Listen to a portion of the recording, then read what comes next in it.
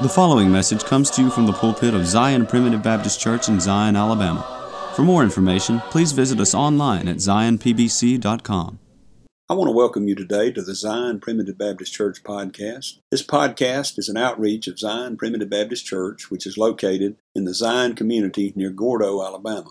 I'm Elder Chris McCool, and I serve as pastor of Zion Primitive Baptist Church. We are a congregation of believers in the sovereign grace of God, where families worship together through the simple practice of preaching, praying, and singing. If you live in this area or are visiting here, we would love to have you attend worship services with us. We meet every Sunday morning at 10:30 a.m. and every Sunday evening at 5 p.m.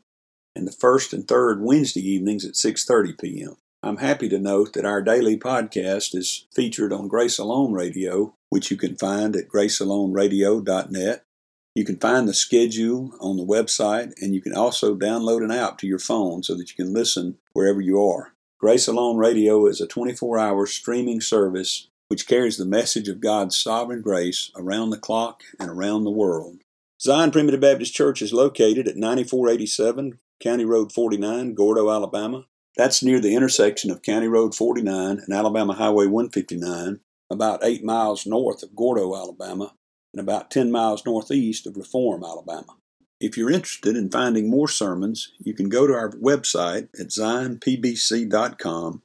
That's zionpbc.com, where you'll find all of our posted sermons as well as a link to subscribe to our podcast.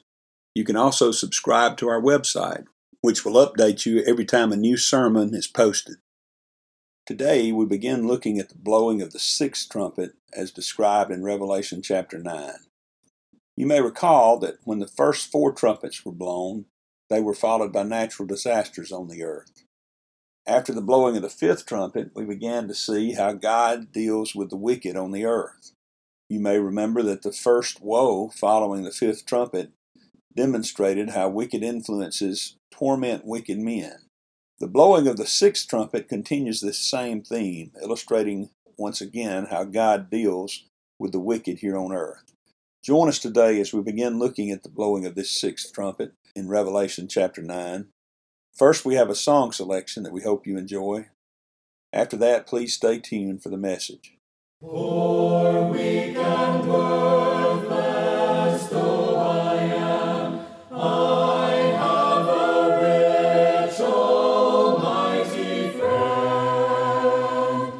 Jesus the Savior is his name. He freely loves and without end. He ransomed me from hell with blood, and by his power my foes controlled. He found me wandering far from God, and brought me to his chosen fold. He cheers my heart, my one supplies, and says that I shall shortly be enthroned with him above the skies. Oh, what a friend is Christ to me. I want to continue tonight in the book of Revelation, and we're going to be looking at the second part of chapter 9. Now, we're really not going to review what we've covered previously, other than just to take into account the fact that 7 seals have been opened. And after that 7th seal is open, there is then 7 angels with trumpets that are to be blown. Now, chapter 6 and 7 is where we read about these first 6 of 7 seals. And again, without reviewing that, as each one of these seals is opened of this book in the hand of Jesus, it displays how he is sovereign and how he dispenses judgment according to his will. And then at the beginning of chapter 8, the seventh seal is open, and under that seal we begin reading about these 7 trumpets. And this is found in chapters 8 and chapter 9, and these trumpets are also an indication and a figurative description of judgment. And if you would like to know more about that, Brother Chris is posting these sermons on the internet, so I would encourage you to go back and listen to that if you want to learn some more about it. Now tonight we're looking at the 6th trumpet, which is addressed in the second half of chapter 9. And then interestingly, the 7th trumpet is not blown until about the middle of chapter 11. So after the 6th trumpet is blown and we read about what follows, then you have all of chapter 10 and half of chapter 11 before the 7th trumpet is blown. So I'm just trying to get you acclimated as to where we're at. So as we begin reading in Revelation chapter 9, verse 12, it says, "One woe is past, and behold, there come 2 woes more hereafter." Now, as we read about that 5th angel sounding the trumpet, that was what is referred to as the first woe. You may remember that those first 4 trumpets were followed with a description of natural disasters. But when this 5th trumpet is blown, which is referred to as the first woe, you begin to read about how the Lord deals with the wicked. And in particular, in this first part of chapter 9, a lot of language is used to help you develop a picture in your mind of how the forces of hell, and you remember we talked about how the kingdom of Satan and his influences are just as real as the kingdom of God. It's an invisible realm, but the influence of that realm works through wicked people. In the same way, hopefully, we are striving for God's will to influence our life in this world. But this first woe, following the 5th trumpet, talks about these creatures being released and how they torment men. They didn't kill them, they tormented them. Now, in Revelation, as we've said before, you have to keep in mind when it refers to like all men or men in the earth, it's generally talking about the wicked, not God punishing his people. It's generally talking about the wicked. So these wicked influences tormented men. And you remember we considered the question, why would satanic influences be released to torment evil men? And you remember we used the example of World War II, when Hitler entered into an agreement with Stalin, a non-aggression agreement. I believe it was for 10 years. And then after 2 years, when it was no longer advantageous for Hitler to continue in that non-aggression agreement, he then attacked Stalin. So you see, sometimes evil devours themselves. So that's the idea there.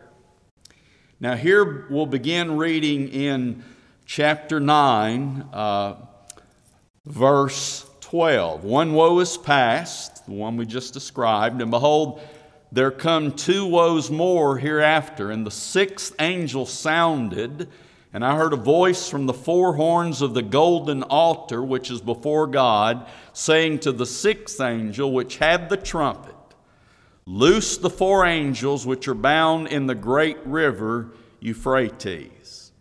Now, first of all, when he talks about this 6th angel sounding, and he heard a great voice from the 4 horns of the golden altar which is before God. We'll not turn back to that, but you remember earlier in the book of Revelation that this golden altar was described in figurative language as the place in heaven from whence the prayers of God's people ascended up to God. And those prayers were represented by incense. You know, as in the Old Testament, incense would accompany different aspects of their worship. And so here we're returning to that golden altar, which often typifies the prayers of God's saints going to God in heaven. So the 6th angel sounded, and I heard a voice from the 4 horns of the golden altar which is before God, saying to the 6th angel which had the trumpet, loose the 4 angels which are bound in the great river Euphrates. Now, to avoid confusion, these angels that he's releasing, as we'll find out, are not good, godly angels. These are not angels from heaven. You remember when that 5th angel sounded, there was wicked forces released from the bottomless pit. Now we have the same scenario here, the same type of activity is going on, though he uses different language. He says in verse 14 to this 6th angel, loose the 4 angels which are bound in the great river Euphrates. Now, this river Euphrates, literally speaking, was a border shared between the people of God and Babylon. So you can look at it in that way. You can also consider that in that day, rivers were the primary means of commerce. You know, they didn't have trains, they didn't have planes, they didn't have 18-wheelers. It was, you know, oftentimes cities were either built on ports adjacent to the sea, or there was a river that flowed through the city, because that's the way they received all kinds of goods, and how they were involved in importing from other areas, and they themselves would export to other cities. So when you think about this great river Euphrates in a spiritual sense, that's what's under consideration here. And especially when he says in verse 14 that these 4 angels which are bound in the great river Euphrates are loosed. This is indicating, in the same way that we looked at in the first part of chapter 9, a release of wicked forces. Now, one of the things that has helped me in trying to preach on the book of Revelation, to deliver me from fear from when I approach something that I don't understand, is I have access to 3 men whom I consider among our most capable preachers. One wrote a book on the book of Revelation, and 2 of them did a series on Revelation. But I noticed in the second half of this chapter that we're now approaching, they didn't say much about it. And I suppose that's because they may have the same problem I have, is understanding what it means. And so I'm not going to be going through this part of the chapter verse by verse and word by word, and I don't think that's really the way to preach it anyway. I'm just trying to draw general ideas that I can glean. But just keep this in mind, in the same way that those evil creatures, those evil influences released from the bottomless pit tormented men, here we have again, just a picture description described as 4 angels being released from the great river Euphrates, and they're also going to attack wicked men, but they're not going to torment them, they're going to kill them. But you see, it's sort of the same concept of how God, who is sovereign, will even sometimes suffer the wicked to kill the wicked that are afflicting God's people. So notice what he says now. Verse 15. And the 4 angels which were loose, which were prepared for an hour and a day and a month and a year, for to slay the third part of men. Now, there's what I was talking about earlier. The men here are not God's people. These are the ungodly.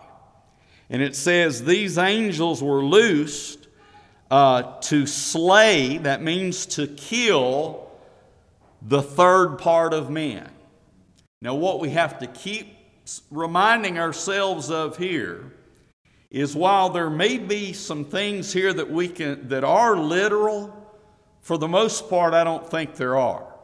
I don't think this is saying that exactly 1/3 of the wicked population in a particular time would be killed. He's given us the idea that it's a big portion, but it's not a majority. I believe that's the most precise way we should look at it. A big portion, but not the majority of the wicked. And he says that they were to slay the third part of men.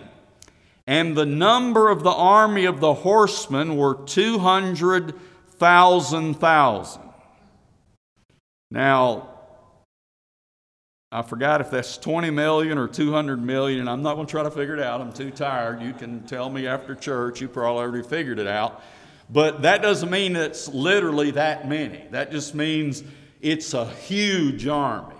You know, when God releases judgment, it's a mighty force. So he says the number of the army of the horsemen were 200,000, and I heard the number of them, and thus I saw the horses in the vision, and them that sat on them having breastplates of fire and of jacinth and brimstone, and the heads of the horses were as the heads of lions, and out of their mouths issued, notice here, 3 things: fire and smoke and brimstone. By these 3 things was the third part of men killed by fire and by the smoke and by the brimstone which issued out of their mouths. Now, all of that I just read, though I'm sure there's ministers that have much more insight than I do, I think we just need to get that general idea.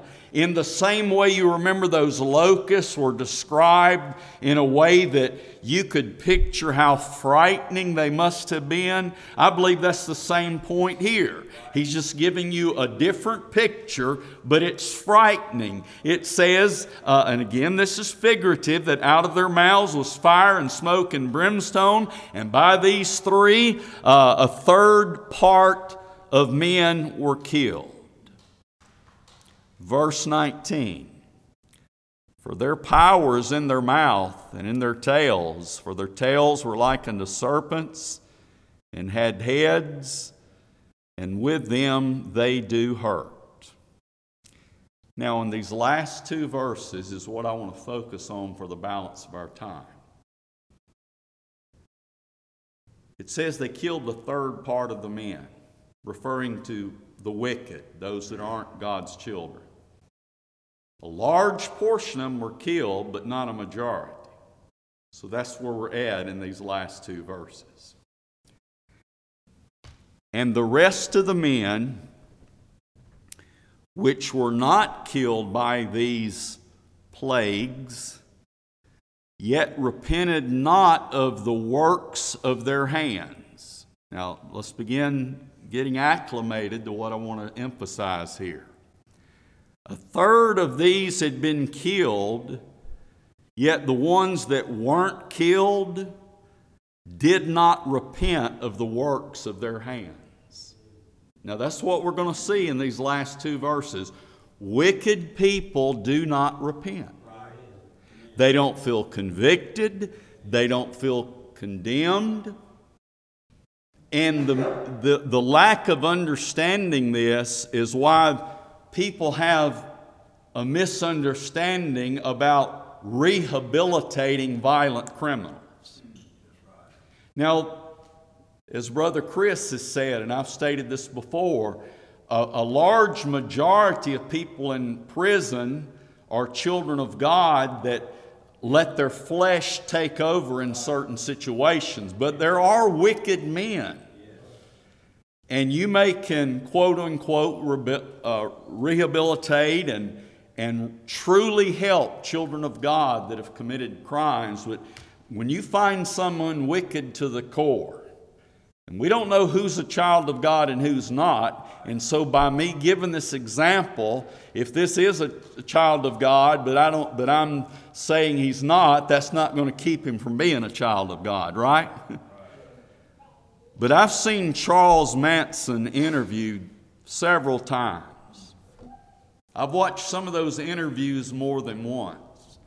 That man cannot be rehabilitated. He's dead now. He died a few years ago.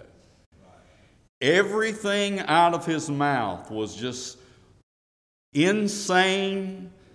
Nothing about it was represented the fear of God. Now, one of those three women that you remembered, like him, were sentenced to death, but then due to a change in law, they received life in prison. One of them that died a good many years ago of cancer, when she was interviewed in prison, now she was just in her late teens when he brainwashed them and had them on drugs or whatever was going on that caused them to commit such vile, vicious murders. Yet I've seen one of them interviewed several times when she was older, and she had a calm, quiet, meek spirit. She had been in that prison longer than anybody else, and she was a model prisoner, and she was involved in teaching Bible. Now, again, I don't know who's a child of God and who's not, but we can judge fruit, can't we? I saw her as a teenage girl who got in the wrong crowd and was influenced by who knows what and committed those vile crimes. But getting in an environment where she couldn't be influenced by that, and as she got older, it manifests, in my opinion, that was a child of God. Maybe she wasn't regenerated when the crimes were committed. I don't know. But the only point I'm trying to draw from all of this is there are children of God that have done bad things, and there are wicked reprobates that have done bad things, and it doesn't bother them. And if you give them an opportunity, they'll keep doing it. That's the difference. So it says in verse 20, the rest of the men which were not killed by these plagues, yet repented not of the works of their hands, that they should not worship devils and idols of gold and silver and brass and stone and of wood, which neither can see nor hear nor walk. Now notice here's the word repented used again. Neither repented they, listen to this, Neither repented they of their murders, nor of their sorceries, nor of their fornication, nor of their thefts. How many times have you heard of a wicked man being released from prison and just go out and do the same thing?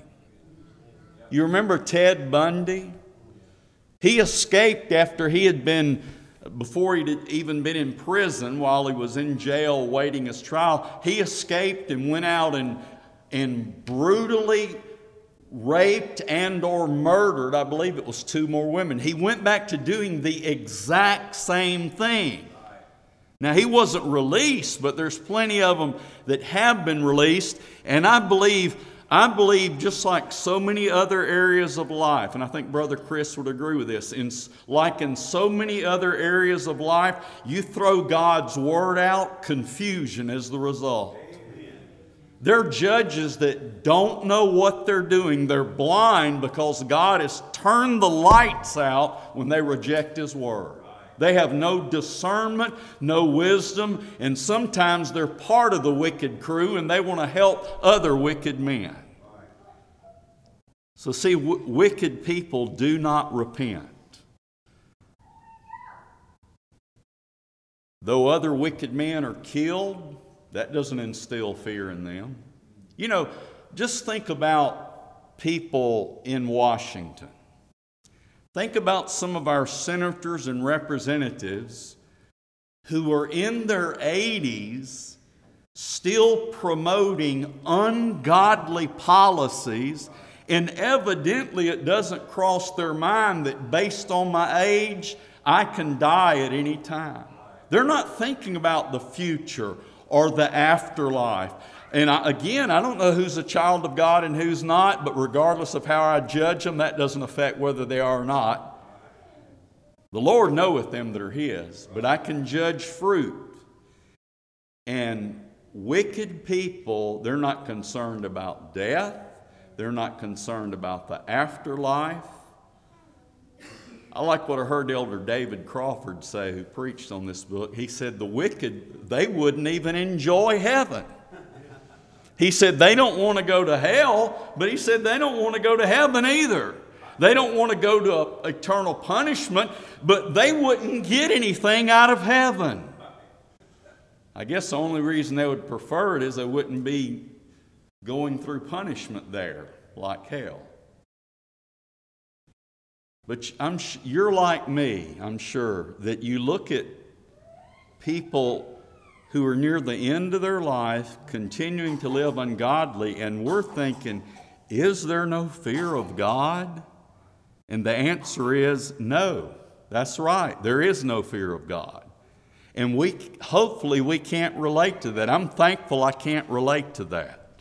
To the mindset that there's no consequence. Now, for the balance of our time, let's think about this issue of repentance. The wicked do not repent. Now in 2 Corinthians chapter 7 and verse 10, notice this verse. For godly sorrow worketh repentance to salvation not to be repented of, but the sorrow of the world worketh death. Now the first part of that sounds good, doesn't it? Godly sorrow. I hope that's what I have. That is, when I sin and I feel condemned and guilty, that's godly sorrow. And I know you've experienced that too. I've experimented with it too much. How about you? With godly sorrow, doing what I know is wrong, and then the Lord chastening me for it. But He says godly sorrow worketh repentance, but the sorrow of the world worketh death. Now, what we read in Revelation is probably one of the best commentaries on that, because, you know, wicked people, they don't want to suffer. They don't want to go to prison. But let me give you a couple of Bible examples of the sorrow of this world. And it'll help you understand the difference between true godly repentance and someone that doesn't like the consequences of what they did. There's a big difference. Now, you and I, if we do something wrong and we're prosecuted for it, we don't like the consequences, but I hope we're all, coupled with that is that conviction of our sin. Due to the constraints of time, we will stop the message here. But please join us tomorrow for the conclusion of this message. If you would like to subscribe to our website, please go to www.zionpbc.com and sign up for email updates. If you have any questions, please feel free to contact the church at zionpbc1847@gmail.com. That's ZIONPBC1847@gmail.com. Or you can email me directly at jchrismccool@gmail.com. That's the letter J, CHRISMCCOOL@gmail.com. Again, thank you for listening. May the Lord bless you is my prayer. We thank you for listening to today's message. For more information, please visit us online at zionpbc.com.